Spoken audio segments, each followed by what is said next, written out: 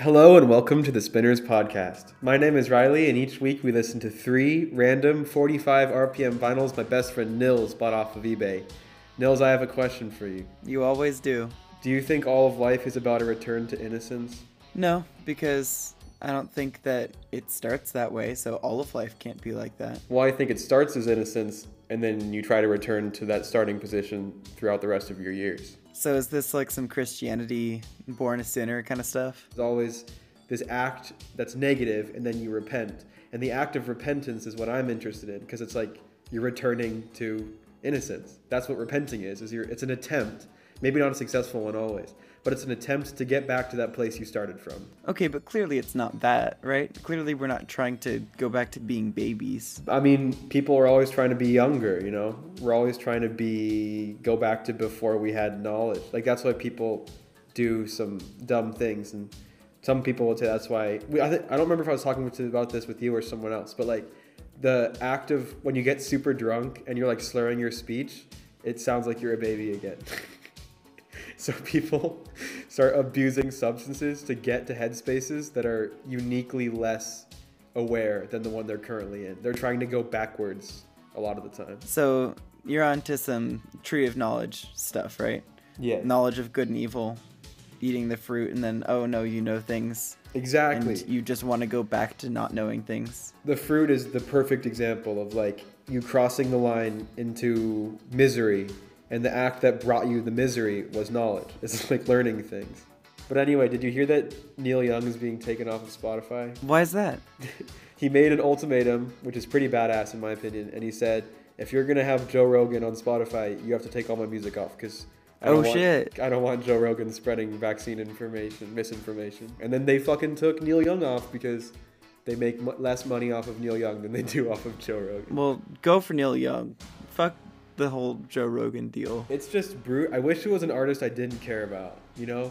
Because I like Neil a lot. What an insane move. And what I'm interested in is they chose the podcast over the musician.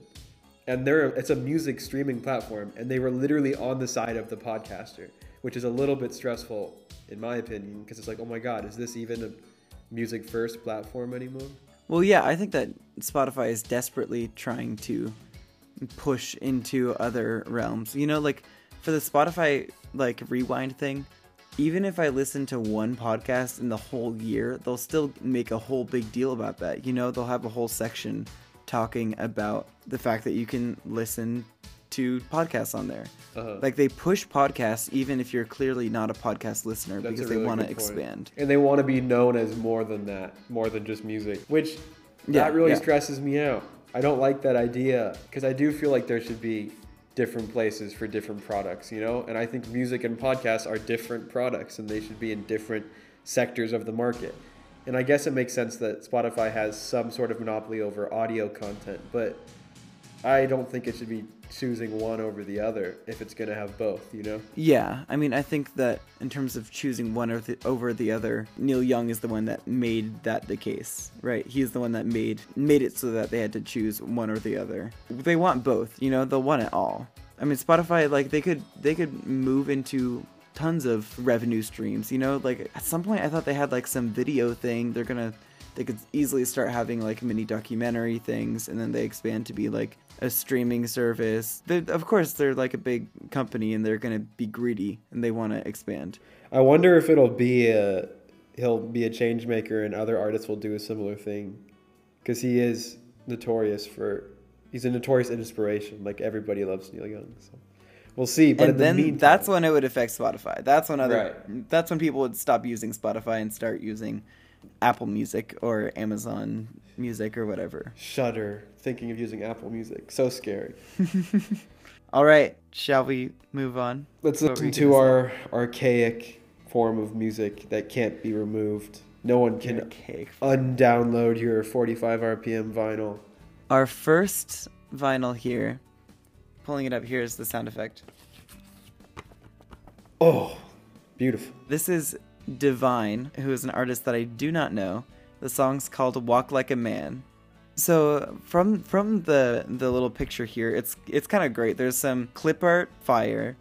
And then there's a woman presenting person who I think is in drag, who is dressed in like a black cowboy outfit, and they're holding two teeny tiny guns, and there's like a little trajectory of a bullet coming from the guns, and in very small text each of the guns says bang. Well, that sounds awesome. It sounds great.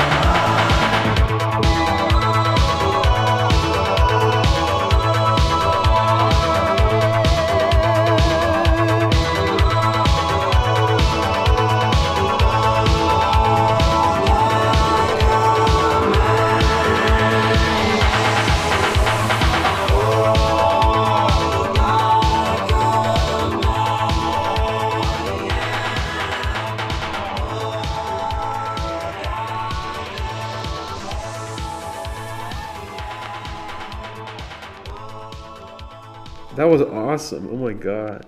I was really into that. That was great. I recognized it in the beginning, but that was a cover of a Frankie Valli and the Four Seasons song. It's a doo-wop classic that is almost unrecognizable like this, but they did a really great job changing it. I thought I might have heard it, but I did not pick up on that. The synth was overpowering, but like it's such a welcome way. The sound quality was great. And the drums, was that drum machine? Yeah, the little it kind of stutters. I love that. It's inhuman, but in the coolest way, I think. And then like you already predicted before it even started, the idea of a song called Walk Like a Man being performed by a drag queen. Right, right. The song isn't necessarily about masculinity in like a ponderous way. It's kind of more talking about kind of old-timey standards of just strength or whatever. But there's an inherent comment on that just by the way that he dresses. Because he was a drag queen, I googled. A very famous one, and I feel weird for not knowing about him. Like, what's the landscape there? This is released in 1985. Well, the early electronic music had a lot of like that ambiguity too. And it was like, and like discos and stuff even was not a safe space, but a safer space for gay people and more androgynous people. But it's definitely like even much more of a statement back then than it is now, which I think kind of leans at even more power. He was going for a long time. Like apparently he was even active in the 60s around like Warhol and stuff in New York, which damn, that's a really crazy connection. For pronouns, is it he? He goes by like he. Are the pronouns he goes by he? Yeah, but has different drag personas. I mean, it's awesome. I kind of love the drag persona, like the facial expression. Man, she was in Hairspray. She was in Hairspray with Debbie Harry. What does it mean to walk like a man? And more than that, what does it mean for a drag queen to be talking about walking like a man? I think in the 60s, it's just the idea of regain your composure. Men don't cry. If you get your heart broken, you're not supposed to feel your emotions. You're supposed to keep walking, which I think that's obviously bad and men should cry and all of that. But I do kind of like the point of this song, which is originally move on past the people who hurt you. That's powerful to me. When you get into attaching masculinity to being cold and unemotional, that I have problems with. But I do kind of like the idea of walking away from someone who is not good for you. That's liberating. It's just that there are so many things that are tied to masculinity that don't need to be tied to masculinity, but that are still good things. You know, like one thing that kind of boggles my mind, frankly, is chivalry. Yeah. Like, what does it mean to be chivalrous or like a gentleman? You know, those are both male things. And I'm like, yeah, that's good. That's polite. But why should that be like a man thing? Anyone for anyone. Yeah. Anyone should like politely hold the door open for anyone else if they're close to that person, if they see them coming, something like that, you know? I think my theory is that it's left over from an antiquated time where the power dynamics were even more stark than they are now. And I think there was kind of an awareness of like, well, men genuinely have more rights in society, so it's up to them to be nice to the women and give a little bit of that power sometimes. You know, like the least you can do is hold the door open for a lady. Fascinating. Yeah, and I also think it's the whole like protector thing, you know? I agree, and I think that we should also stop treating those as cliches of masculinity. I think that to walk like a man, we should come up with a new phrase of emotionally aware of when something is, and when a relationship is. Fuck, this isn't as catchy as. I was so excited to hear what your replacement. No. I'll get it. I'll get my phrase. Instead of walk like a man, it's be emotionally aware of when a relationship is no longer serving you and is becoming harmful, and instead of dwelling on that and letting it continue to hurt you, walk away from it healthily and emotionally reflect and heal over time. Yeah. What a great title for a doo-wop song. I can't wait. All right, have you ever heard of the artist Laura Branigan? Yes, Gloria. Oh, two of my favorite songs, Self-Control and Gloria by Laura. Please tell me we have one of those. We indeed have Self-Control. Oh, fuck yeah. I love this song. And I have some hot takes about masculinity associated with this song, so it's also a theme. Self-Control, ready, set, go.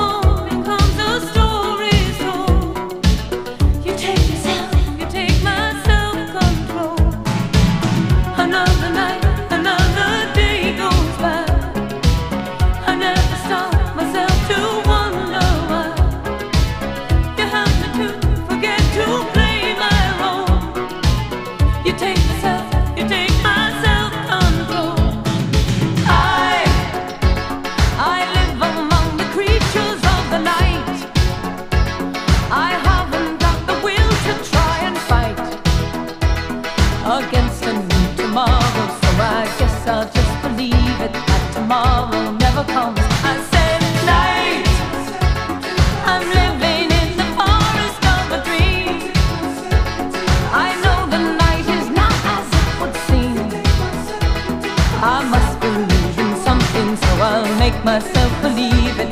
This night will never go.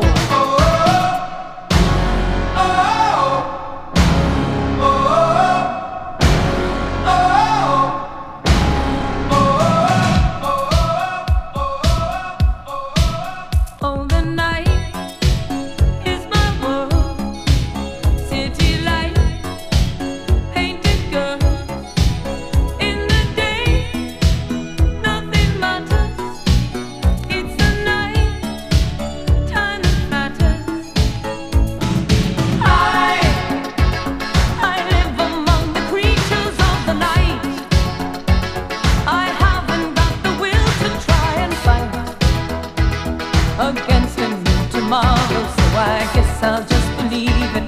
Tomorrow never knows. I said night, I'm living in the forest of a dream. I know the night is not as it would seem. I must believe in something, so I'll make myself believe it.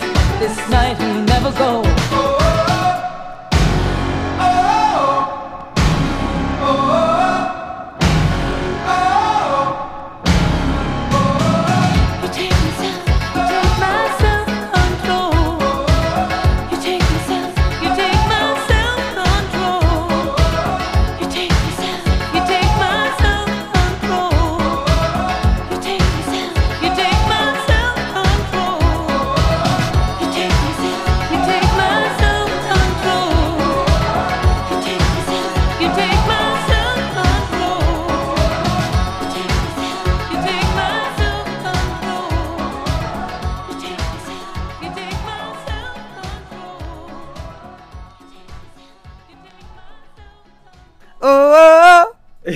Oh my god, the part where it all stops and it's just the drums and oh man.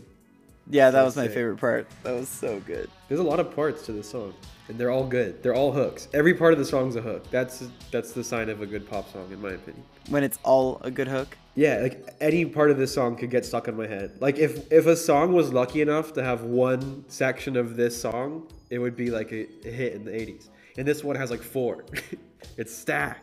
Pretty damn stacked. Tell me what you get from this song. What's the meaning? Well, I think it's about the delusion of lust and just the idea of being so caught up in a feeling you kind of lose yourself. I think the idea that she says, you take my self-control, there's kind of a play on words there where it's like, you take myself. Like I lose my identity when I'm with you. Like I lose a part of myself.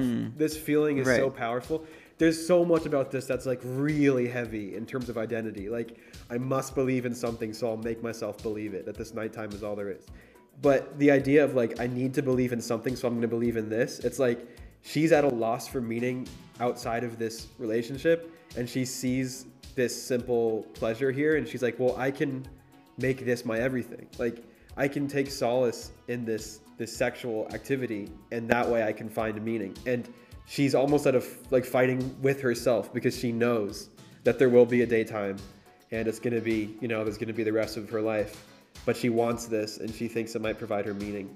That's such a great topic for a song, especially one like this with crazy synthesizers. Does it provide her meaning though? Like I agree with the rest of it. She feels like she can live in this illusion. Well, and that's what's so interesting. That's where it feels like she's getting sucked into this like cycle of the day sucks, so then you want to make up for the sucky day in nighttime, and you go out and you party, and then the next day, like when you're waking up from that partying, whatever that is, where you totally lose yourself, it's gonna suck to wake up. It's gonna suck to like see the sun, and you've been dreading it, and it's like the sobering hangover moments and all that stuff. And it's the story of my life. I completely relate to that. The struggle of a shitty day and then a beautiful night and then a shitty day and then yeah. And it's not healthy or good, or I don't know. And I made a playlist that I sent you, and whenever I meet a woman that I would have an unhealthy relationship with, if I continued things, I add a song to it, and I don't continue the relationship. So I have this journey on this playlist I've entitled Self-Control, named after this song, that is specifically used as a therapy tool for me to not make bad decisions. That is That's really interesting. The theme of the playlist is solo 80s pop singers who are female. So there's a musical trend as well as a lyrical trend. Self-control. What a I love playlist. the music video for this too is so good. She's like, I mean, that's like the cover of the playlist that I sent you. She's like in like her nightgown or whatever, and this fucking guy comes in with like a Phantom of the Opera mask, basically, and they do this really like horny dance in her bedroom, and then he like disappears through the window pane when the morning comes. Sex, but like in an artsy way. It's like artsy sex, but it's also like kind of horror vibes because like the guy's masked, and I think that's like an interesting like what does he represent, and like is she frightened of him? But it's like I don't know, the allure. It's so cool. Also, like he doesn't seem to have an identity really. You know this. Right, he's nothing. And the weirdest part is like this is also a cover, and the other version is just so deadbeat. Like it has the same sections, but just without any of the like power that this one has. The OOOs are very restrained in that one, and not a good way. And also, did I see that Frank Ocean did a cover of this? That's a different song, but his self-control also rules. It's like very sparse and also pretty intense. I love this song, and I love Laura Branigan. And now I'm thinking about all the women that my playlist is dedicated to, and I'm in my feels. All right. Are you ready for the final 45? Yes. All right. This one, I encourage you to have an open mind, Riley. Okay. It's called Swing the Mood by Jive Bunny and the Master Mixers. Whoa. So I'm expecting it to just be some swing music, so possibly an instrumental. However, I do find it very important to describe the cover art for this because it's a brick wall, and then there's like some rocks on the floor. That's not important. But the important part is there's like a humanoid bunny with big ears who's like looks like they're trying to play a guitar, but they're not, and their hands are kind of fucked up, but they're snapping, and there's like a shadow. They just look really creepy. Do you think that's Jive Bunny? Is that the Jive Bunny? I think it's the Jive Bunny. Wait, do we still think this is going to be swing music, even though there's an anthropomorphic bunny on the cover? Come on, everybody! Come on, everybody!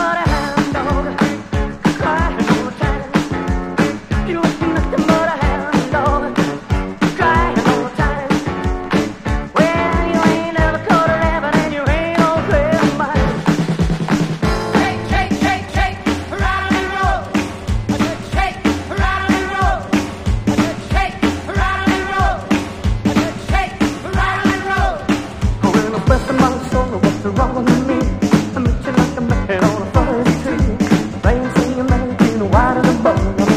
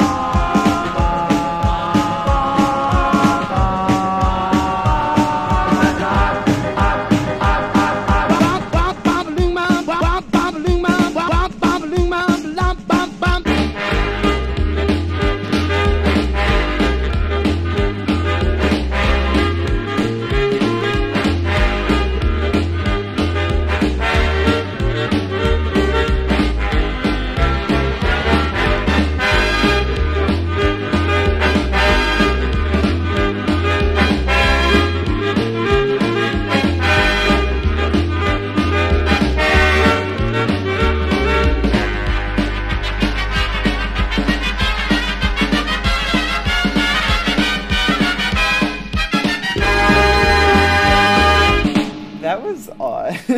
That was awesome. I thoroughly enjoyed it, whatever it was. I was into it. Multiple of the songs have been featured on Spinners. That was like a greatest hits of like And Elvis greatest and Bill Spinners, Haley greatest and hits. Glenn Miller and like what the fuck? What did they do? Like, aside from just being a collection of other songs. That's an interesting thing. And people talk about that with samples a lot. It's like, oh, it's cheating. Like you can't steal things from other songs. And sometimes I think that's an understatement because there is work that goes into it. But this one really does feel like it kind of just a collection of look at these cool fun riffs from classic, old rock songs. But Right. I think there was something magical about the way that they like looped some of them parts. And I love the little repeats and like the way that they would like chop things up to fit the time signature.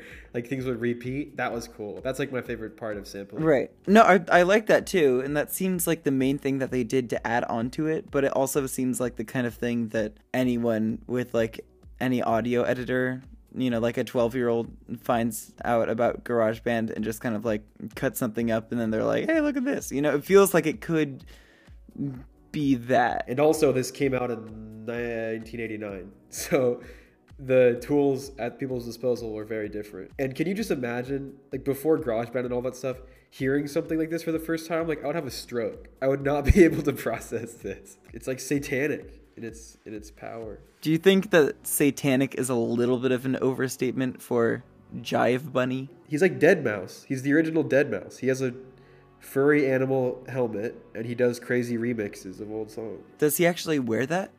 Wear a rabbit hat? I saw a picture of Jive Bunny on stage. I don't think it's the same guy. I think it's like a collective of experimental people in the 80s. I think that's a cool idea, and I'm definitely looking at it with, 2022 ears. I think you have to make the choice, or at least offer the choice of which one to keep, because I genuinely loved all three of these songs. I enjoyed listening to all three, but I feel very confident in saying that the last one does not deserve to be saved as much as the other two. I think I agree with that, because the other two were, well, actually, if that's Fincher, wow, these were all covers of some kind. That's really interesting. They were three all of these covers, but the other ones definitely did something with that, and this one just, it combined them, and that's like kind of cool, but sample's not a cover. Good point. All right, we have our picks. Amazing. Any final words for this week, Riley Breyer? All those girls that I thought about when we listened to Self-Control, I miss you. You mattered to me. It's not you, it's me. Wow, some real toxic masculinity right there from Riley. I'm taking responsibility, okay? That's the opposite of toxic. Oh, man, we got some real internalized problems. Oh, yeah. But don't worry, you can tune in next week when we continue to externalize them. Until then, keep spinning.